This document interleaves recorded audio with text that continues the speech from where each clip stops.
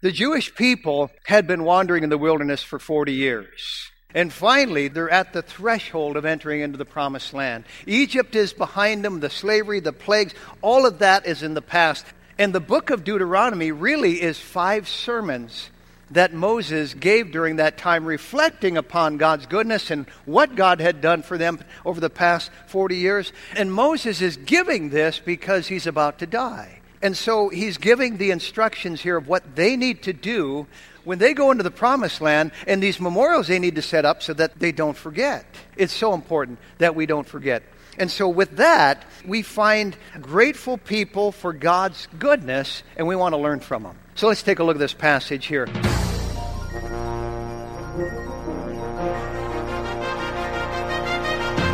The Bible says that the gospel of Christ is the power of God unto salvation. Welcome to Pulpit Power, featuring Pastor Tony Skeving, Senior Pastor of Fargo Baptist Church in Fargo, North Dakota. Today's message was previously preached before a church audience. And now, here's Pastor Skeving.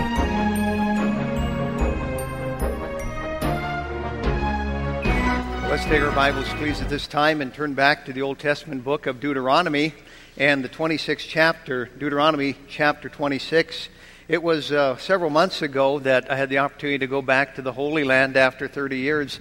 And something I didn't get a chance to do last time was to go to the top of Mount Nebo. If you understand the Bible, you know that's the place where Moses went to see the promised land because he was denied entrance into it, and you remember the story there. And so he went to the top of Mount Nebo, and you can see the Dead Sea from there, and you can see Bethlehem on a clear day. You can see Jerusalem, and it's a panoramic view of what Moses got to see.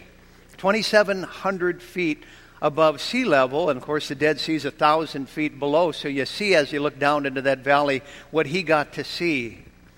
Well, that's the setting for this passage in Deuteronomy chapter 26 and roughly the area that they were in at that time. I'm going to be talking today about thankfulness and gratitude, and I want you to pick that out in this passage as we take a look at it here. We're going to look at the first 11 verses of this chapter, Deuteronomy chapter 26. And it shall be, this is Moses talking to the people of Israel, it shall be when thou art come into the land which the Lord thy God giveth thee for an inheritance, and possessest it, and dwellest therein, that thou shalt take of the first of all the fruit of the earth, which thou shalt bring of thy land, that the Lord thy God giveth thee, and shall put it in a basket, and shall go unto the place which the Lord thy God shall choose to place his name there. And thou shalt go unto the priest that shall be in those days, and say unto him, I profess this day unto the Lord thy God that I am come unto the country which the Lord sware unto our fathers for to give us. And the priest shall take the basket out of thine hand, and set it down before the altar of the Lord thy God. And thou shalt speak and say before the Lord thy God, a Syrian ready to perish was my father. And he went down into Egypt, and sojourned there with a few, and became there a nation, great, mighty, and populous. And the Egyptians evil entreated us, and afflicted us, and laid upon us hard bondage. And when we cried unto the Lord God of our fathers, the Lord heard our voice, and looked on our affliction, and our labor, and our oppression. And the Lord brought us forth out of Egypt with a mighty hand, and with an outstretched arm, and with great terribleness, and with signs, and with wonders. And he hath brought us into this place, and hath given us this land, even a land that floweth with milk and honey. And now, behold, I have brought the firstfruits of the land which thou, O Lord, hast given me. And thou shalt set it before the Lord thy God, and worship before the Lord thy God. And thou shalt rejoice in every good thing which the Lord thy God hath given unto thee, and unto thine house, thou and the Levite and the stranger that is among you. It's a time of the year, folks, when we should be really thinking about gratefulness and gratitude and thankfulness. And so for the next few weeks, we're going to be talking about that subject as we begin a little series entitled Grateful for God's Goodness. Grateful for God's goodness. Let's pray before we begin.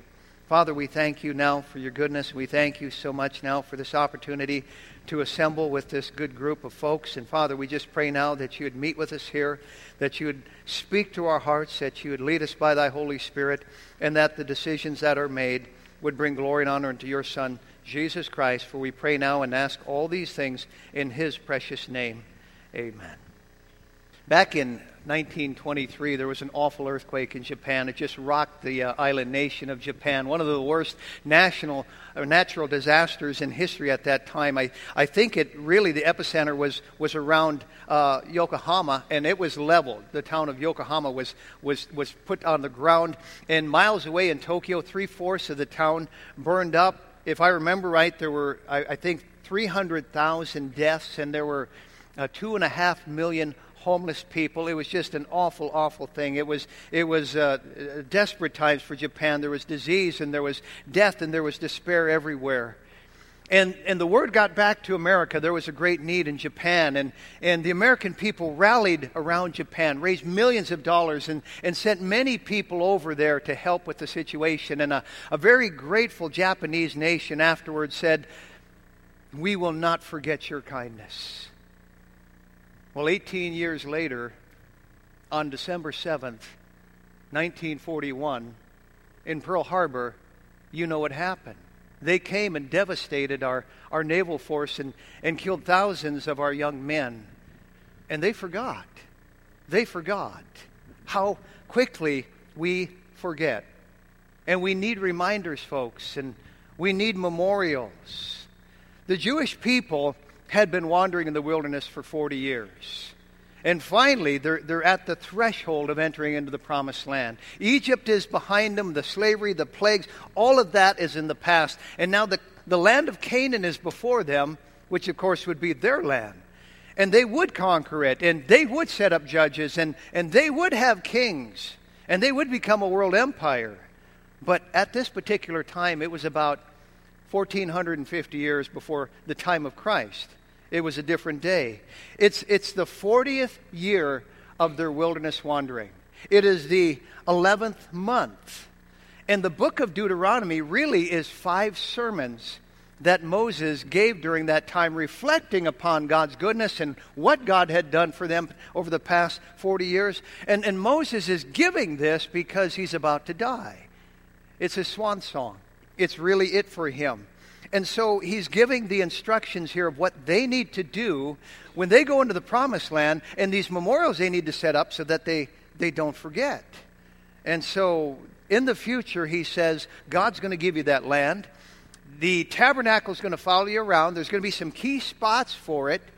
And whenever you farm your land, at the end of the year, I want you to take the first fruits of your crop, and I want you to go to the tabernacle, wherever it is, and I want you to make this vow.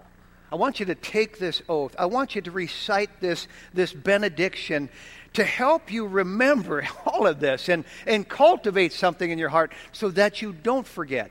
It's so important that we don't forget. And so with that, we find grateful people for God's goodness, and we want to learn from them. So let's take a look at this passage here. We see in it, first of all, what I call the extended gift.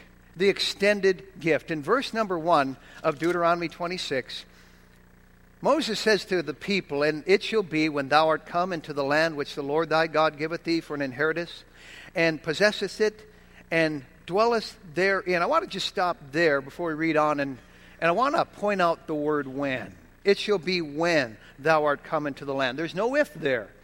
He says you're going into that land. God's promised it to you. And by the way, there are over 7,500 promises in the Word of God. We can take them to the bank. I mean, they're cash, if you will. God has said it, and it will come to pass. And so we find Moses saying, when you go into that land, and certainly it would happen. In fact, in Exodus 13:5, we find the same man saying, "The Lord shall bring thee into the land of the Canaanites, and the Hittites, and the Amorites, and the Hivites, and the Jebusites, which he sware unto thy fathers to give thee, a land flowing with milk and honey." God's promised it to you. He's given you his word. He's sworn unto you. And so he says back here in chapter 26 and verse 1, when? Out yonder in the future, sometime you're going to conquer that land. It had been 40 years. There was a delay. But never forget this. There's sometimes obstacles on our way to embracing the promises of God. There's sometimes divine delays. Don't let that discourage you. We find that God keeps his word, and in due time it will come to pass. Way back earlier even, God had promised all this to to Abraham. We'd call him maybe the first Jew. But he says in Genesis 17:8, and I will give unto thee, and to thy seed after thee, that's the Hebrews, the Jewish people, or Israel, he says, the land wherein thou art a stranger, all the land of Canaan, for an everlasting in possession, and I will be their God. Here's a promise made way back yonder, hundreds of years earlier, to Abraham, and he says, I'm going to give your people that land. And so in verse 1, notice, and it shall be when thou art come into the land which the Lord thy God giveth thee for an inheritance, and possessest it, and dwellest therein, that thou shalt take of the first of all the fruit of the earth, which thou shalt bring of thy land that the Lord thy God giveth thee, and shalt put it in a basket, and shalt go unto the place which the Lord thy God shall choose to place his name there. There's the instruction. There's going to be a key place. There's going to be a place where the tabernacle is set up, and you're going to take your first fruit of your crop and go to that place. Now, at this point, they hadn't even gotten the land. They hadn't conquered anything. Joshua would hand off or tag off with Moses. The baton would be passed. Joshua would take the people of Israel in, conquer that land. There would be some judges that followed, and during the time of the judges, that tabernacle would be in Gilgal. So that was the place to bring the crop. Later on, it would be in the town of Shiloh. It would be there up until the time of Eli, the last judge, if you will. And then the Philistines would capture the ark. Remember that? And that's when the tabernacle and the ark split and separated. The ark went over to Kirjath Jearim, and the tabernacle ended up in Shiloh, and then in Gibeon, and then in Nob. And finally, they say we're going to build a real building. So they build this magnificent temple in Jerusalem. And Solomon dedicates this temple, and they bring in the ark. It's 500 years after now the time of Moses. And we read in 1 Kings 8 and verse 29, he's praying. Solomon says to God, that thine eyes may be open to this house, or toward this house, night and day, even toward the place of which thou hast said, my name shall be there. And Solomon's making reference back here to Deuteronomy. This is now the place. This is where your eye is going to be. This is where your name is going to be. And so finally, the ark has a resting place in the temple there in Jerusalem. And that's where the Jewish people now are to bring their first fruits, their wheat or whatever it was, to the temple every single year. And in verse number 3, we pick it up, and it goes on. Moses says, and thou shalt go unto the priest that shall be in those days, and say unto him, I profess this day unto the Lord thy God, that I am come unto the country which the Lord sware unto our fathers for to give us. And the priest shall take the basket out of thine hand, and set it down before the altar of the Lord thy God. And so now we find the priest involved. Bring the first fruits to the priest. Back in those days, they had this Levite, they had this Jewish priest. Of course, who's our priest today? He's the Lord Jesus Christ. And the priest here pictured Christ. The first fruits also pictured Christ. If you understand what the Bible says over in 1 Corinthians 15:20, it says, but now is Christ risen from the dead and become the first fruits of them that slept. And so this is rich in symbolism and parallels. And we find here that we find that the Jewish people have come to the temple. They brought their extended gift. But we also find, secondly, what we call the expressed gratitude. The expressed gratitude. These Jewish people are giving acknowledgement to their great landlord, God, of his gracious gifts unto them, and thanking them. We trace the first Thanksgiving really to 1621, but it goes way back further than that. They were doing that kind of thing right here. This was their Thanksgiving holiday. And in verse 5, this is what I really like. And thou, here's Moses instructing them, here's what you do. And thou shalt speak and say before the Lord thy God, a Syrian ready to perish was my father, and he went down into Egypt and sojourned there with a few, and became there a nation great, mighty, and populous. We find here he makes reference to a Syrian ready to perish was my father. Who was this? Who's he talking about? Well, there are some who would think it's a reference to the very first Jew. Who was the first Jew? Who was the one that God picked out to start the nation of Israel in? Well, we would say that was Abraham. And Abraham technically settled in Syria after he left Ur of the Chaldees.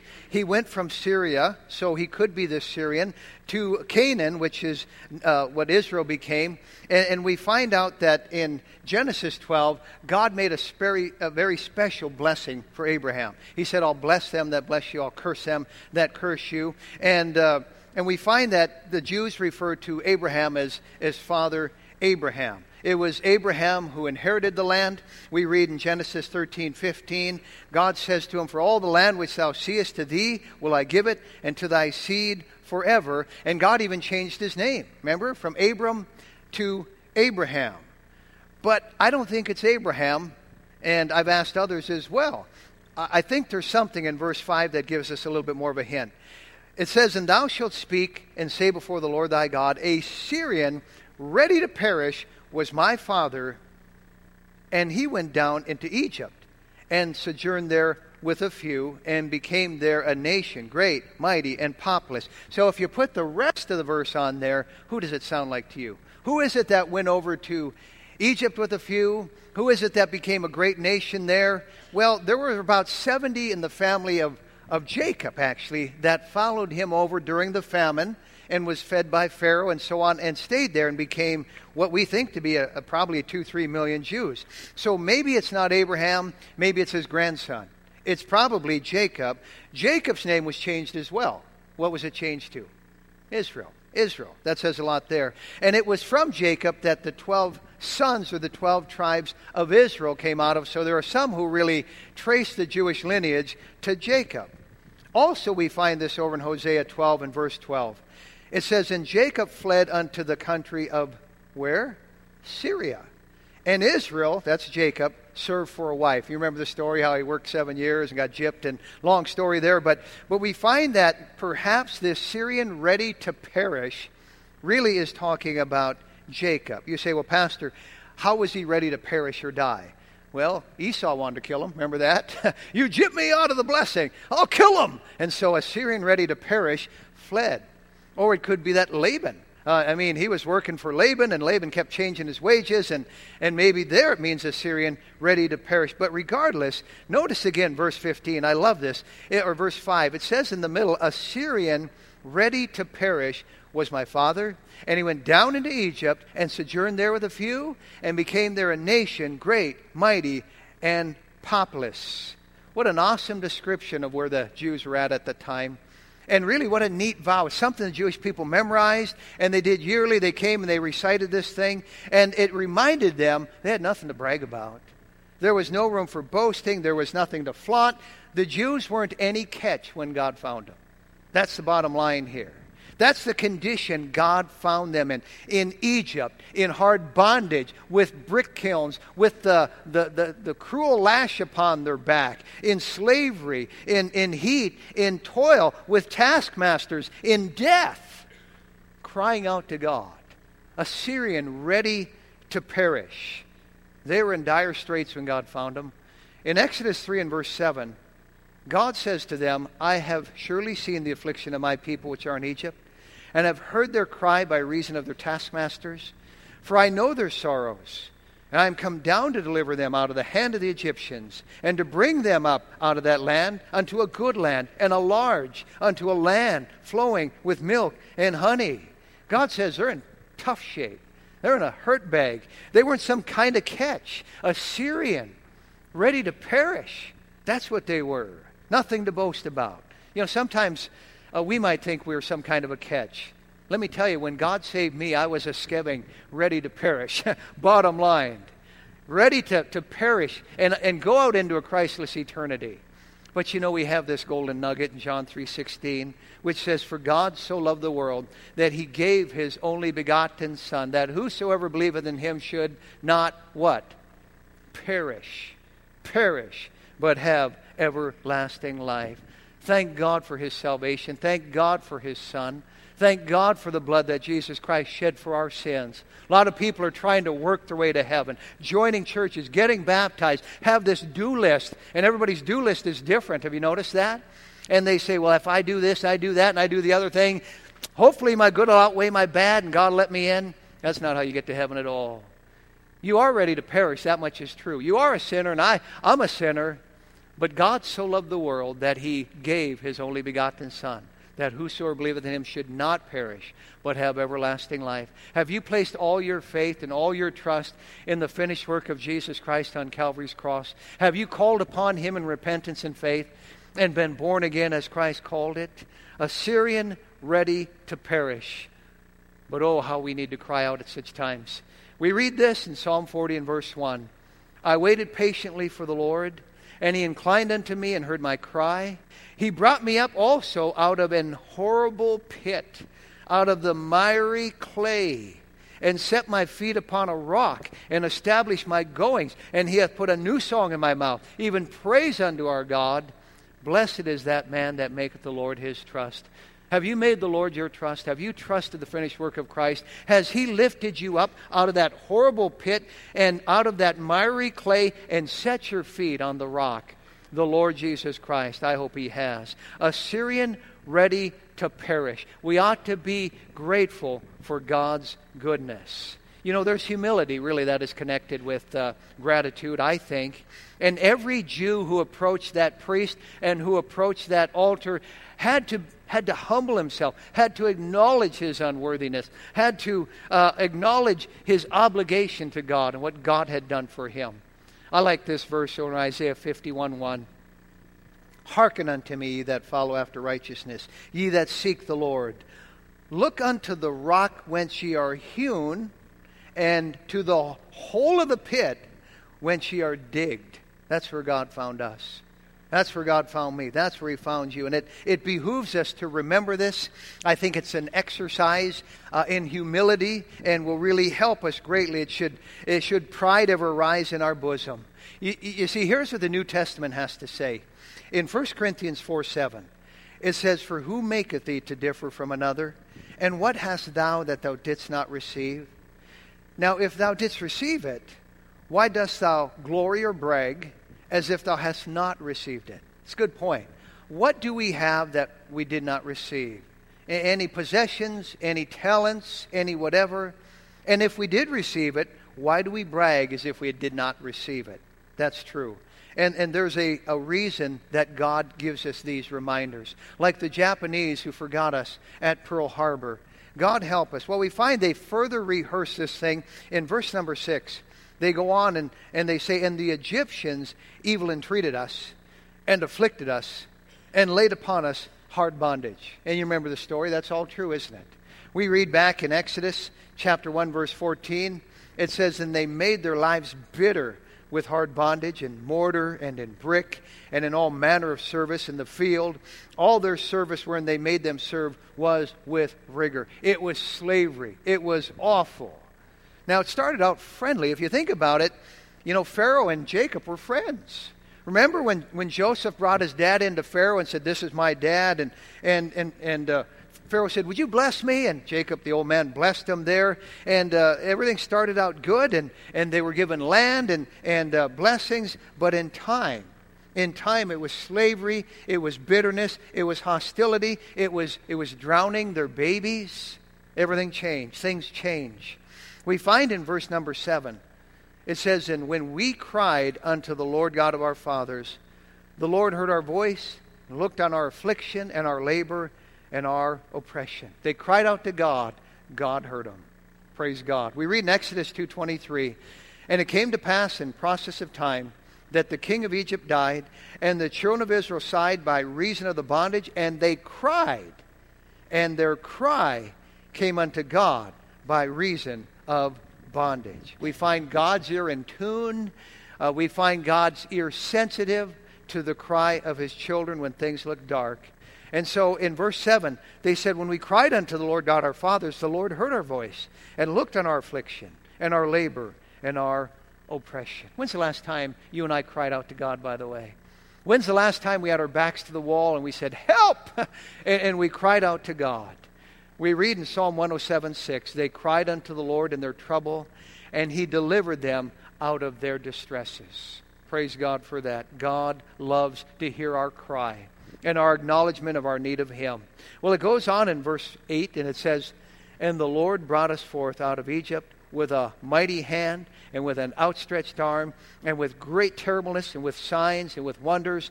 And he hath brought us into this place and hath given us this land, even a land that floweth with milk and honey. There's the expression, by the way. That's the epitome of God's blessings, the milk and the honey. Folks, if we stop and take inventory, if you have a house to live in, God's blessed you. If you have 3 square meals a day, God's blessed you. If you have heat in your home, God's blessed you. If you have a car in your garage, if you even have a garage, God's blessed you. If you have a job, if you have friends, if you have clothing, God's blessed you. If you have a New Testament church, God has blessed you. Rehearse all these things. Rehearse all these things before God. You know, in my morning devotions, I have a time of confession. I have a time of praise. I have a time of asking, of course, because that's what prayer is. But I always have a time of thanks, a time of gratitude. It is so good for us to thank God daily. I think it cultivates warm fuzzies. I think it aids the memory as we thank God. It really prevents sloppy gratitude. God help us every single day to have a time of just thanking Him. I believe it creates this bond with God. It's a bond that really ought to be in our families. We ought to be a grateful family. We ought to be a grateful church. God help us to rehearse these things and express that gratitude. We see this extended gift. We see this expressed gratitude. But thirdly, we see this exuberant gladness. This exuberant gladness. Notice in verse number 10. And now, behold, this is the Jew talking to God. Behold, I have brought the firstfruits of the land which thou, O Lord, hast given me. And then it says, and thou shalt set it before the Lord thy God, and worship before the Lord thy God. Now, what they had brought was the firstfruits, they're called here. And it's just part of their crop, probably wheat. But it was taken as a portion that God had given to them, and now they're giving it back to God. Of course, God doesn't need wheat to eat or whatever. It actually helped the priests and met needs there at the temple. But really what it was an expression of their generosity. And I think there's liberality that is also connected with being grateful to God, grateful for God's goodness. We find in Deuteronomy chapter 8, if we had time to look there, that we are reminded that even the strength to work a job and make money comes from God. Sometimes we think, well, I earned this money. No, it's God who gave you the food to have the energy to go and make the money. Really, it's God who gives you the power, I think is the word there. And really part of our worship, folks, needs to be acknowledgement that God is the one who has provided for us. We find that God teaches from the beginning to the end this principle of giving back to Him a portion that He has given to us. This same Jacob I mentioned a moment ago, we find in Genesis 28:22, he's talking to God, and he says, of all that thou shalt give me, I will surely give the tenth unto thee.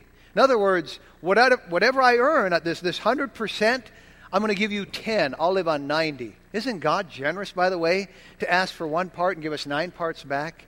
But we find this business of giving a portion back to God all over the Bible. In Proverbs chapter 3, verse 9, it says, honor the Lord with thy substance and with the first fruits of all thine increase.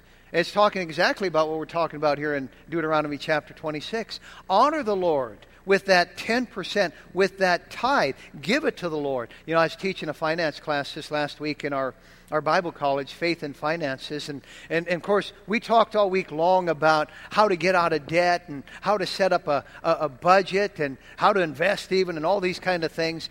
But I told the students, nearly 40 of them, I said, don't even bother if you're not tithing, if you're not giving.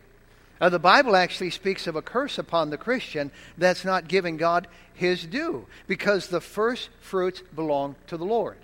In fact, we read in the New Testament, 1 Corinthians 16:2 says, upon the first day of the week, let every one of you lay by him in store as God hath prospered him. It's talking about the very thing we just did a moment ago on the first day of the week. We took up that offering, and you've laid by you that which you had planned on giving, and when the plate came by, you gave it.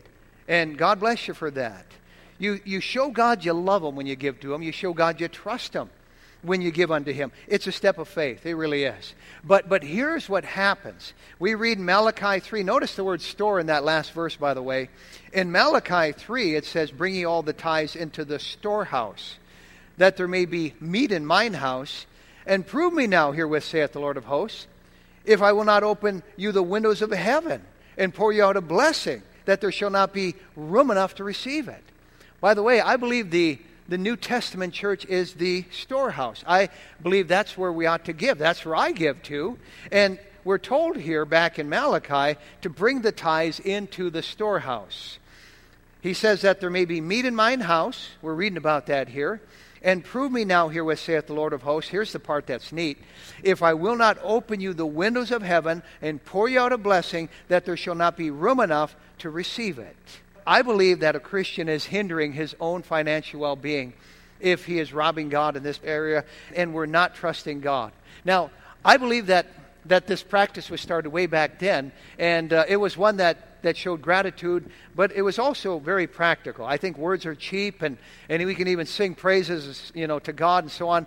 But I believe the gratitude should be practical, and the duty of giving is a delight when we give. It's a delight. I believe it's part of our worship. The word worship is found at the end of verse 10. It says, and thou shalt set it before the Lord thy God, and worship before the Lord thy God. Can you imagine this? They've been farming back home. They've gathered in the crop. They've taken a basket and put in the first fruits, and they've taken it to Jerusalem. They've set it on the altar, and they've recited this thing before the priest. Assyrian ready to perish was I, but God did this, that, and the other thing. And then they give it to the house of God, and they rejoice. They worship. They're happy. They're gushing. They're thankful. When is the last time we gushed at the greatness of God? I mean, actually, we're so thankful we were gushing about. We find these folks so happy they're rejoicing. In verse 11, notice it says, and thou shalt rejoice in every good thing which the Lord thy God hath given unto thee. And unto thine house thou and the Levite and the stranger that is among you. You can almost feel the happiness there. They're rejoicing. We read this over in the New Testament book of Philippians 4 and verse 4. Rejoice in the Lord always. And again, I say, rejoice. God's blessings are many and God's blessings are wonderful. And these people were rehearsing those things. They came, they rehearsed, they gave, they rejoiced. We read in 2 Corinthians 9:7, give, not grudgingly or of necessity, for God loveth a cheerful giver. Now, He'll take it from any old grouch, okay? But God loveth a cheerful giver. And when we give, it ought to do something for us. We ought to rejoice. And it ought to establish joy and strengthen joy because we get to give to the cause of Christ. And it's the love of Christ that constraineth us. You know, if Christians really aren't brimming with joy, it's not God's fault, folks. It's our privilege, really.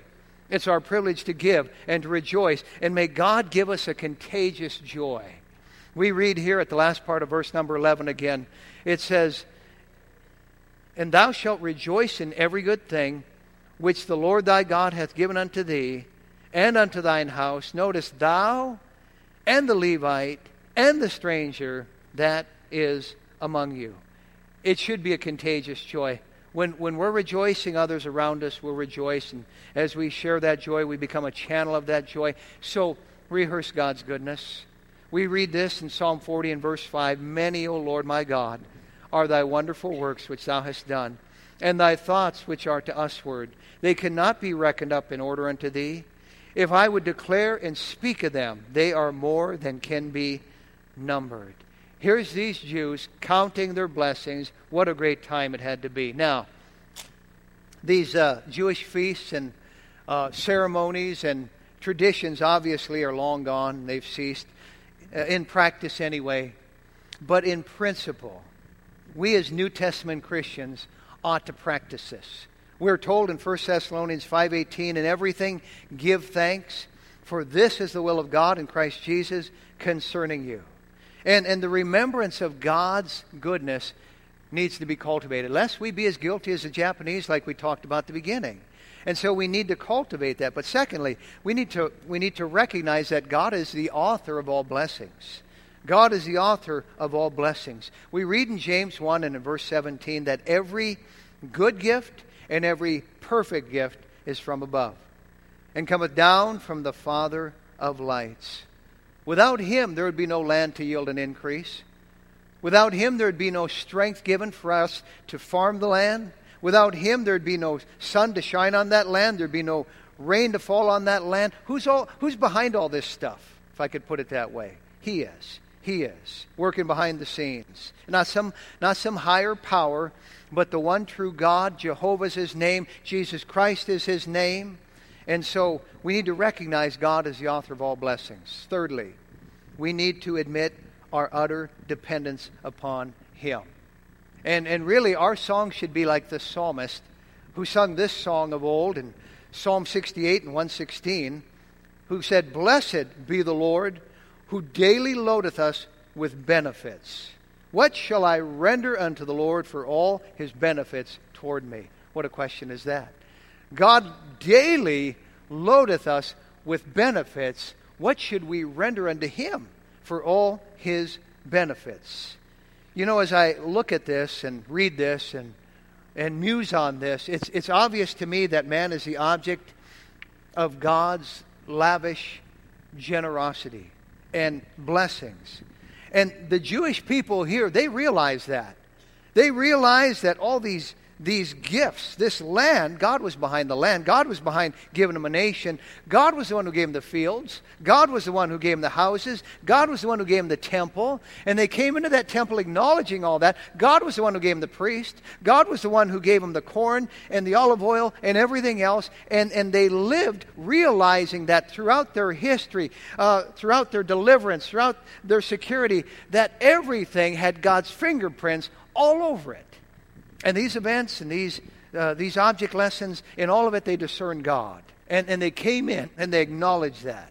But this is not some stuffy, old, archaic, Old Testament stuff here. God wants us to see something here. Let's bring it up to the New Testament. Let's bring it up to New Testament church. Let's bring it up to Acts 2:46, where it says of those believers that they, continuing daily with one accord in the temple and breaking bread from house to house, did eat their meat, notice, with gladness and singleness of heart, praising God and having favor with all the people. And the Lord added to the church daily such as should be saved. Can you put yourself there? Can you feel it? Daily, they are rejoicing at God's goodness. God has been so good to us, folks. It's high time we acknowledge it, especially at this time of the year. God is so good. You know, later on today, I'll hopefully be attending a memorial service for somebody who got saved in the 11th hour, the dad of somebody sitting here today. God in His goodness saved that individual. Later on this week, I'll be officiating at the funeral service of a dear lady who died at the 11th hour, who's the mother of a faithful man in this church, driven truck for years and humble servant of the Lord and loves God. And God saved his mother in the 11th hour. I heard just, I think yesterday, of the salvation of another mom of somebody who's been in this church 20-some years. And that lady's on her deathbed right now. God's doing some amazing things, some wonderful things, but we need to be thankful, folks. We need to acknowledge it. We need to be grateful. Let's, us as New Testament Christians and members of Fargo Baptist Church, acknowledge the divine favor that we receive of God, the fountain of all endowment and all blessing and all favor comes from God, and be thankful for it. Back in the, I think, around 1837 or so along those lines, there was a queen in England, very famous. You've heard of the Victorian age and so on. The longest reigning monarch up until recently in England, Queen Victoria. And she was attending, early on in her reign, she was attending a church service, and the chaplain the victor, whatever he's called, the minister was talking about the goodness of God and the second coming of Christ. And those around her, she's sitting in the royal box with the crown on her head, and they noticed tears streaming down her face and her lip quivering and her just trembling. And when the service ended, she called for that minister, and he came in, and she was still weeping. And he said, "Your Highness, what what has moved you so? What did I say? And she said, well, it's really nothing you said, but the fact that Jesus Christ paid such a price for my sins. He went back to heaven, but he's coming back again. Tell me more about that. And as he explained it more to her, she said, stop. She said, oh, I wish he was here right now. I'd give anything to just take this crown and lay it at his blessed feet. Oh, how I thank him. And folks, oh, how we need to thank him. He's done so much for us. God help us to be grateful for his goodness. You've been listening to Pastor Tony Skeving of the Fargo Baptist Church in Fargo, North Dakota. If you would like a CD of today's message, you can obtain one by sending a gift of $2 to Fargo Baptist Church, 3303 23rd Avenue South, Fargo, North Dakota, 58103. That address again, Fargo Baptist Church, 3303 23rd Avenue South, Fargo, North Dakota, 58103. We hope you'll join Pastor Skeving next time right here on Pulpit Power. Pulpit Power is a production of Heaven 88.7.